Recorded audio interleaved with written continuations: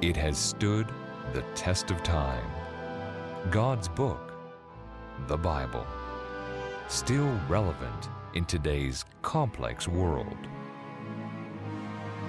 It is written, sharing messages of hope around the world.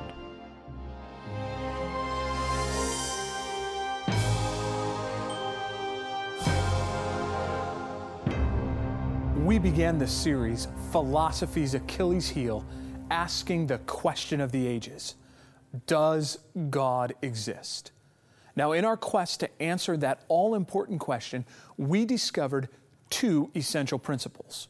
The first is this: we must adopt the attitude of the inquirer rather than the attitude of the skeptic or the believer. You see, skeptics and believers both allowed their assumptions to skew the data and their interpretation of that data. And thus, this leads skeptics to disbelieve in the face of reasonable evidence. And on the opposite side of the coin, assumptions lead believers to believe even though big questions remain.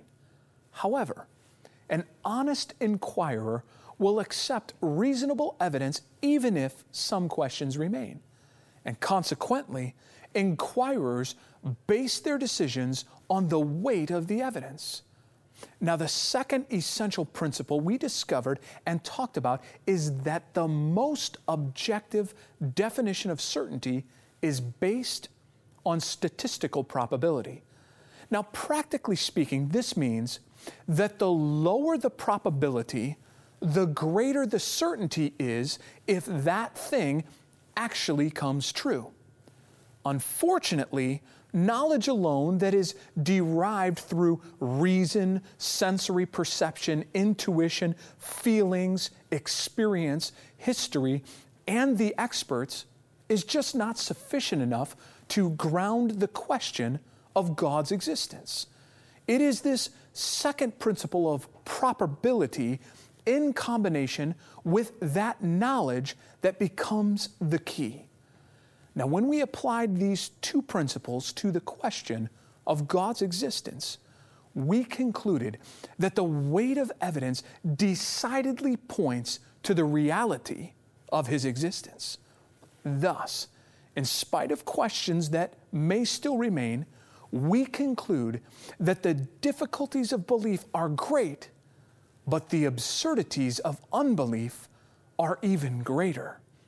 In addition to asking the grand question of God's existence, we also noted that the reality of God's existence doesn't solve all of the contradictory things that are said about Him.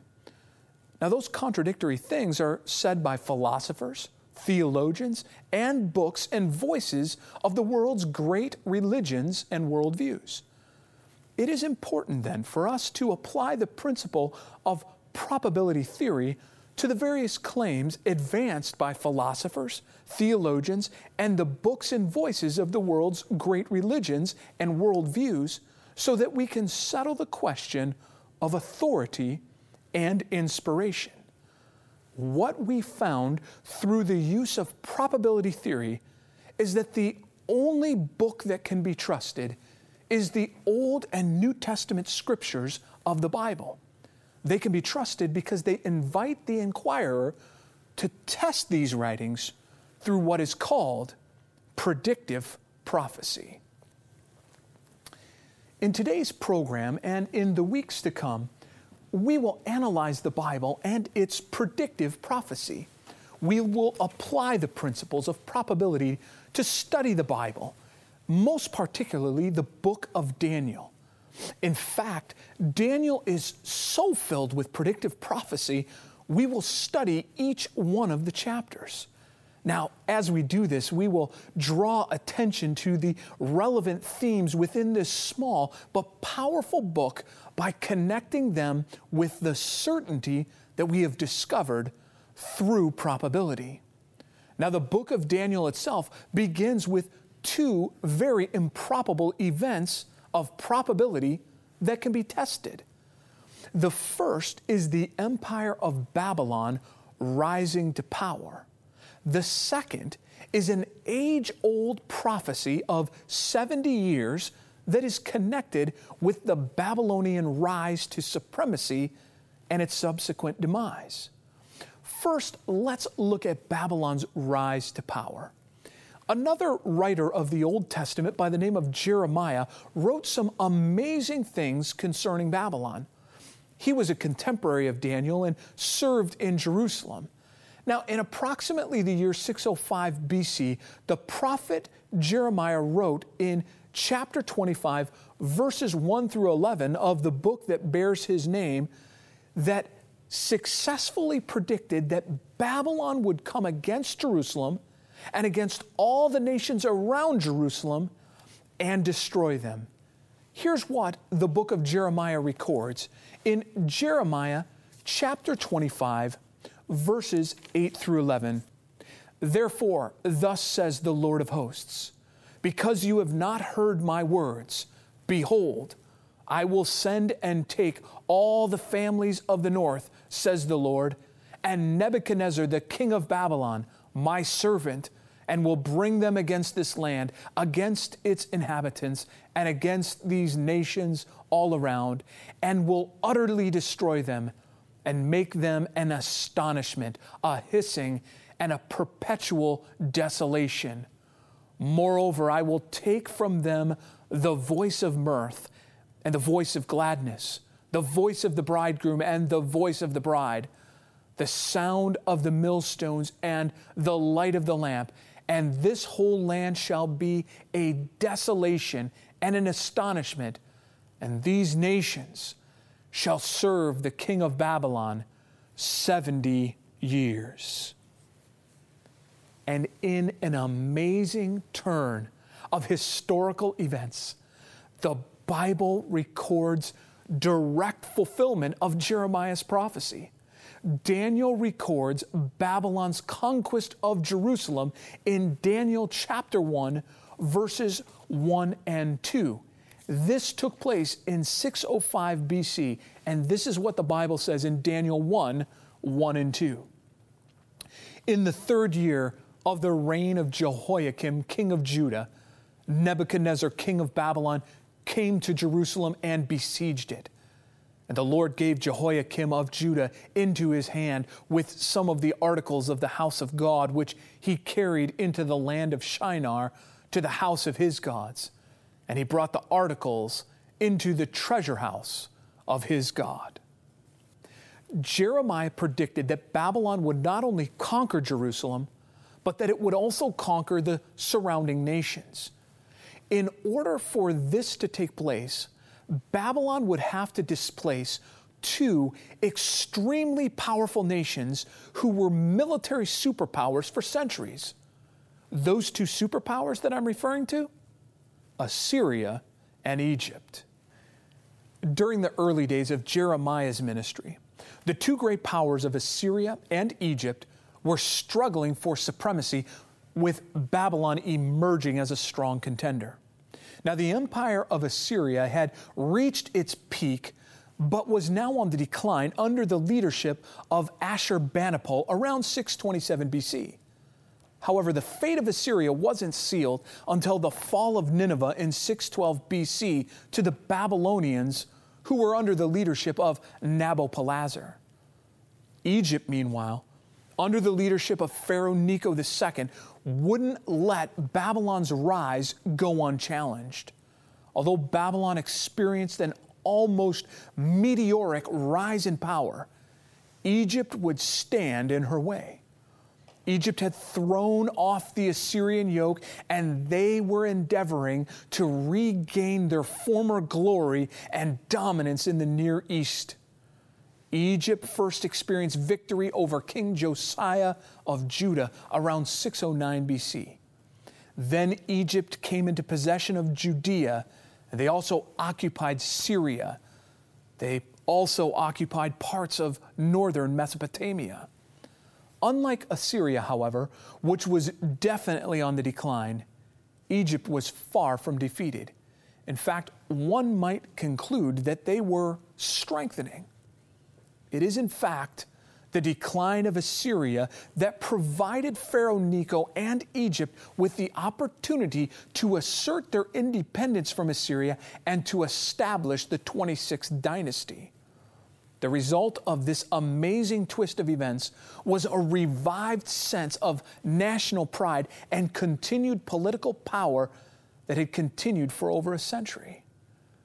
And now the political vacuum left after the fall of Nineveh gave Egypt the opportunity to reestablish that dominance as an empire in Western Asia. And so on his way through Palestine toward Haran, Pharaoh Necho defeated the troops of Judah and killed King Josiah in the Battle of Megiddo. You can read about this event because it's recorded in 2 Kings 23, 29 to 30, and also in 2 Chronicles 35, 20 to 27. But after defeating Judah, Pharaoh Necho then went north to go against the Babylonians. The battle would take place in Syria, and Pharaoh Necho sought out to strengthen the empire with his headquarters at Carchemish on the Euphrates River. However, as we read in Jeremiah 25, 8 through 11, the prophet Jeremiah pointed out that it would be Babylon who would conquer, and this challenge by the Egyptians was met by Nebuchadnezzar, general and eventual king of Babylon. There at Carchemish, the Babylonians decisively defeated the Egyptians at what is called the Battle of Carchemish. The battle took place in 605 BC. As crown prince of Babylon, Nebuchadnezzar was about to capitalize on his victory by going down into Egypt to destroy it. However, he received word that his father, Nabopolassar, had died. And so as a result, Nebuchadnezzar swiftly took the desert route back to Babylon. It was the far more difficult route to take. And there, he secured the throne, and he was named king of Babylon. The amazing thing, friends, is this. The defeat of Assyria and later of Egypt successfully fulfills Jeremiah's prophecy that Babylon would not just conquer Jerusalem, but that it would also conquer the two superpowers on its rise to supremacy. God asks that His word be tested, and this prophecy was fulfilled in detail. This prophecy then forms the background for the Babylonian invasion of Jerusalem in 605 BC, where Daniel and his 3 friends were taken captive and brought back to Babylon. Along with the rise of Babylonian supremacy, Jeremiah also predicted something that is even more improbable than just this Babylonian supremacy during his and Daniel's time. On the account of the sins of Jerusalem, God, speaking through Jeremiah, foretold that His people would be captives in Babylon for 70 years. Earlier, we quoted Jeremiah 25, 8 through 12 with such a prediction. However, this prophecy is also recorded in Jeremiah 29:10. It is very interesting to note. Several years after Jeremiah had spoken these words, there were false prophets in Babylon declaring that the Jewish captives would speedily return back to their homes in Judah. In response to this, Jeremiah pronounces these words in Jeremiah 29, 5 through 9. Build houses and dwell in them. Plant gardens and eat their fruit. Take wives and beget sons and daughters, and take wives for your sons and give your daughters to husbands, so that they may bear sons and daughters, that they may be increased there and not diminished. And seek the peace of the city where I have caused you to be carried away captive, and pray to the Lord for it. For in its peace you will have peace. For thus says the Lord of hosts, the God of Israel, do not let your prophets and your diviners who are in your midst deceive you, nor listen to your dreams which you cause to be dreamed. for they prophesy falsely to you in my name. I have not sent them, says the Lord.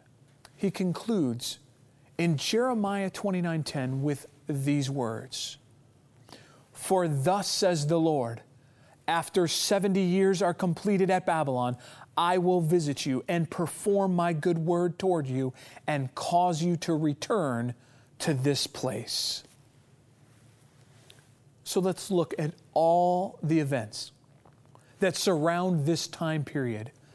What we find is that they reveal the highly improbable nature of the things that are all connected with this 70-year prophecy. The first is that the prediction that Babylon would rise to power against such powerful foes like Egypt and Assyria. Second, Jerusalem would be defeated, leading to the deportation of many Jews, including Daniel and his friends. Third, contrary to the opinion of many, Jeremiah counseled the Jews in Babylon to build houses and to marry, because they would remain there in captivity for 70 years. And fourth, the release of the Jews from their captivity was also connected with the destruction of Babylon. You see, in addition, notice what Jeremiah says in Jeremiah 25, verses 12 and 13. Then it will come to pass, when 70 years are completed, that I will punish the king of Babylon and that nation, the land of the Chaldeans, for their iniquity, says the Lord, and I will make it a perpetual desolation. So I will bring on that land all my words which I have pronounced against it, all that is written in this book, which Jeremiah has prophesied concerning all the nations. Not only does the Lord, through Jeremiah, predict the Babylonian rise to power, but here God also predicts the time that Babylon will fall. That coincides with the time that God will bring His people back home. Now think about this. It's one thing to predict the rise of Babylon amidst unlikely circumstances. Yet the probability of guessing its demise 70 years later is another thing altogether, especially since many considered the city of Babylon to be impregnable. Now, much more could be said about Babylon's fall, but we will save that for a future time. The first chapter of Daniel is but the start of a remarkable book that is written for the mind that is crying out for certainty. It is written with the honest inquirer in mind who is seeking something that they can hold on to in a world that seems to have lost its very foundations. The principles of this book, which outline true success in life, have been rejected by many nations and civilizations, including Babylon. However, we are seeing over and over again that we can trust the principles of this book because they have for a foundation the highly improbable events foretold by God Himself that come true and demonstrate its certainty. And this was the foundation that Daniel had as he was taken captive into Babylon. Just imagine for a moment being taken from your home, forced to live in a foreign place, having your name changed, being sent to a foreign school, having your ability to reproduce and carrying on your name taken away from you, and then an attempt to change the very simplicity of what you eat. There is no need to imagine it, because that is exactly what happened to Daniel and his three friends. Now, they are named in Daniel 1, verse 6. And their names are Daniel, Hananiah, Mishael, and Azariah. Each of their names chosen by their parents because of their faithfulness to God as followers of God. However, as a part of the brainwashing procedure of Babylon, their names were changed to Belteshazzar, Shadrach, Meshach, and Abednego. And those names, respectively, acknowledged the foreign gods of Babylon. Daniel and his friends, however, they were at peace with all these changes. All these changes except for one. Daniel and his three friends were not at peace with a change in diet. In fact, Daniel chapter 1 and verse 8 tells us why they weren't at peace. But Daniel purposed in his heart that he would not defile himself with the portion of the king's delicacies, nor with the wine which he drank. I want you to notice a particular word in the text, defile. They did not want to defile themselves. In the original language, this word literally means to pollute, to desecrate, or to stain. You see, Daniel and his three friends, they had spent their lives as inquirers of God. They'd experienced God, and now they would once again put him to the test. Daniel and his three friends would have had several problems with the king's food. Number one, the food was likely comprised of unclean animals, which were strictly forbidden by God to eat. Secondly, the animals that were killed were not humanely killed as prescribed by God. And thirdly, the serving of alcohol and feasting of the king's table would have not been in line with the principle of temperance that these young gentlemen had been brought up with. So they asked for a test. They asked to be prescribed a meal plan of only vegetables, or pulse as the Bible calls it, and water. And by the way, this was no accident, as Daniel was asking to be returned to God's original Garden of Eden diet. Now, the guard didn't know if that was such a great idea, but Daniel asked for 10 days, and then a test could be administered. It's interesting to note that the New England Journal of Medicine calls this the first ever clinical trial. Daniel and his three friends, at the end of the 10-day test, are found to be healthier on their vegetable diet, and they continued on in that plan during their time in Babylon. Then it's interesting. Final exams for university came, and the Bible states something fascinating in Daniel 1:19 and 20. Then the king interviewed them, and among them all none was found like Daniel, Hananiah, Mishael, and Azariah.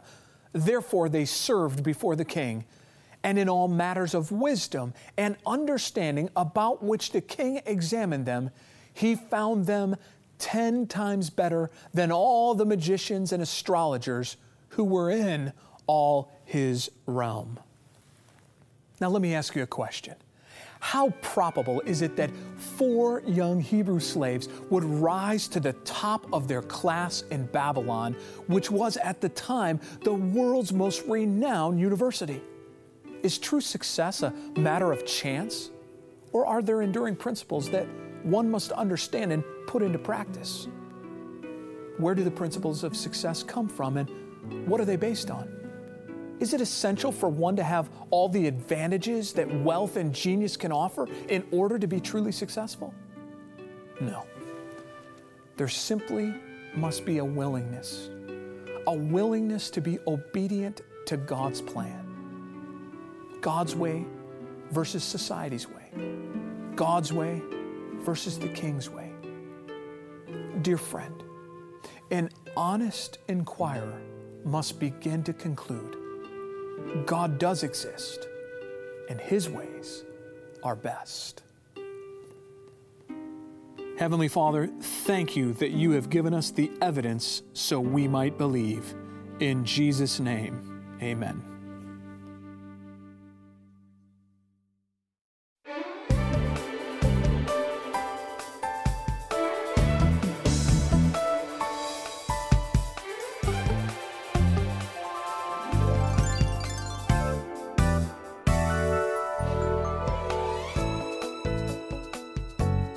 Hi everyone.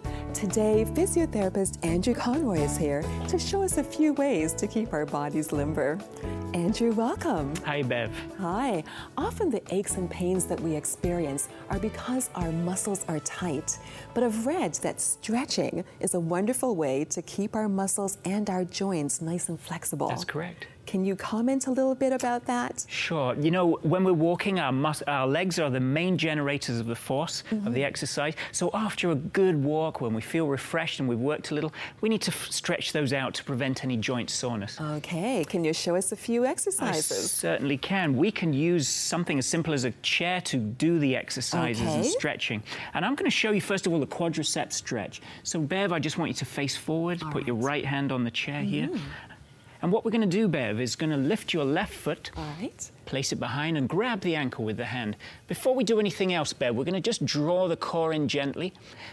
And we should start to feel a nice stretch through here. I'm feeling We're now going to begin to pull that knee towards the back wall. And as you do so, I don't want to see any movement up here. Okay. Two common errors with this are to arch the back and over-compress the spine at the back, or to allow the knee to drift out. We're not going to allow that to happen. Instead, we're going to just allow a 30-second nice stretch. And that gives a time for the tissues to elongate. Once the 30 seconds is up, we can gently lower the foot back down. All right, that was a good stretch. You felt that? I did. Good, good. The next stretch we're going to do, Bev, I'm going to get you into this position, and we're going to stretch the left calf. I'll show you how to do that. All right. These are familiar to us, but there are common mistakes we can make. We want to make sure that the foot is nicely pointed forwards. The other important thing here is that the knee remains fully locked back and that the heel does not begin to ride off the floor. We need that heel fully down. Once that's there, you should have a nice gentle stretch through there. And again, our 20 to 30 second rule is going to apply with a slow, gentle release at the end. Okay. The final stretch, Bev, is really for the muscles at the back of the thigh, and these are called the hamstring muscles. So I'm going to ask you to just step sideways. Place your left heel up on the chair here. You're going to just gently lean forwards at the waist. That's fine. And you're going to keep the foot gently pulled up. Yes, that does make it... Until you feel that stretch coming on. Again, our gentle 30-second rule applies. Don't be too over-aggressive with this. That should be that first gentle stretch that you feel. Don't bounce. That's a common mistake I see. Don't bounce. Give the tissues time to elongate. And you're going to feel fine after exercise when you run through these gentle stretches. Fantastic. I can feel the stretch already. Excellent. Andrew, thank you so much for showing us those exercises. And you at home, I hope you stay limber. Andrew says it's important. I'll see you next time.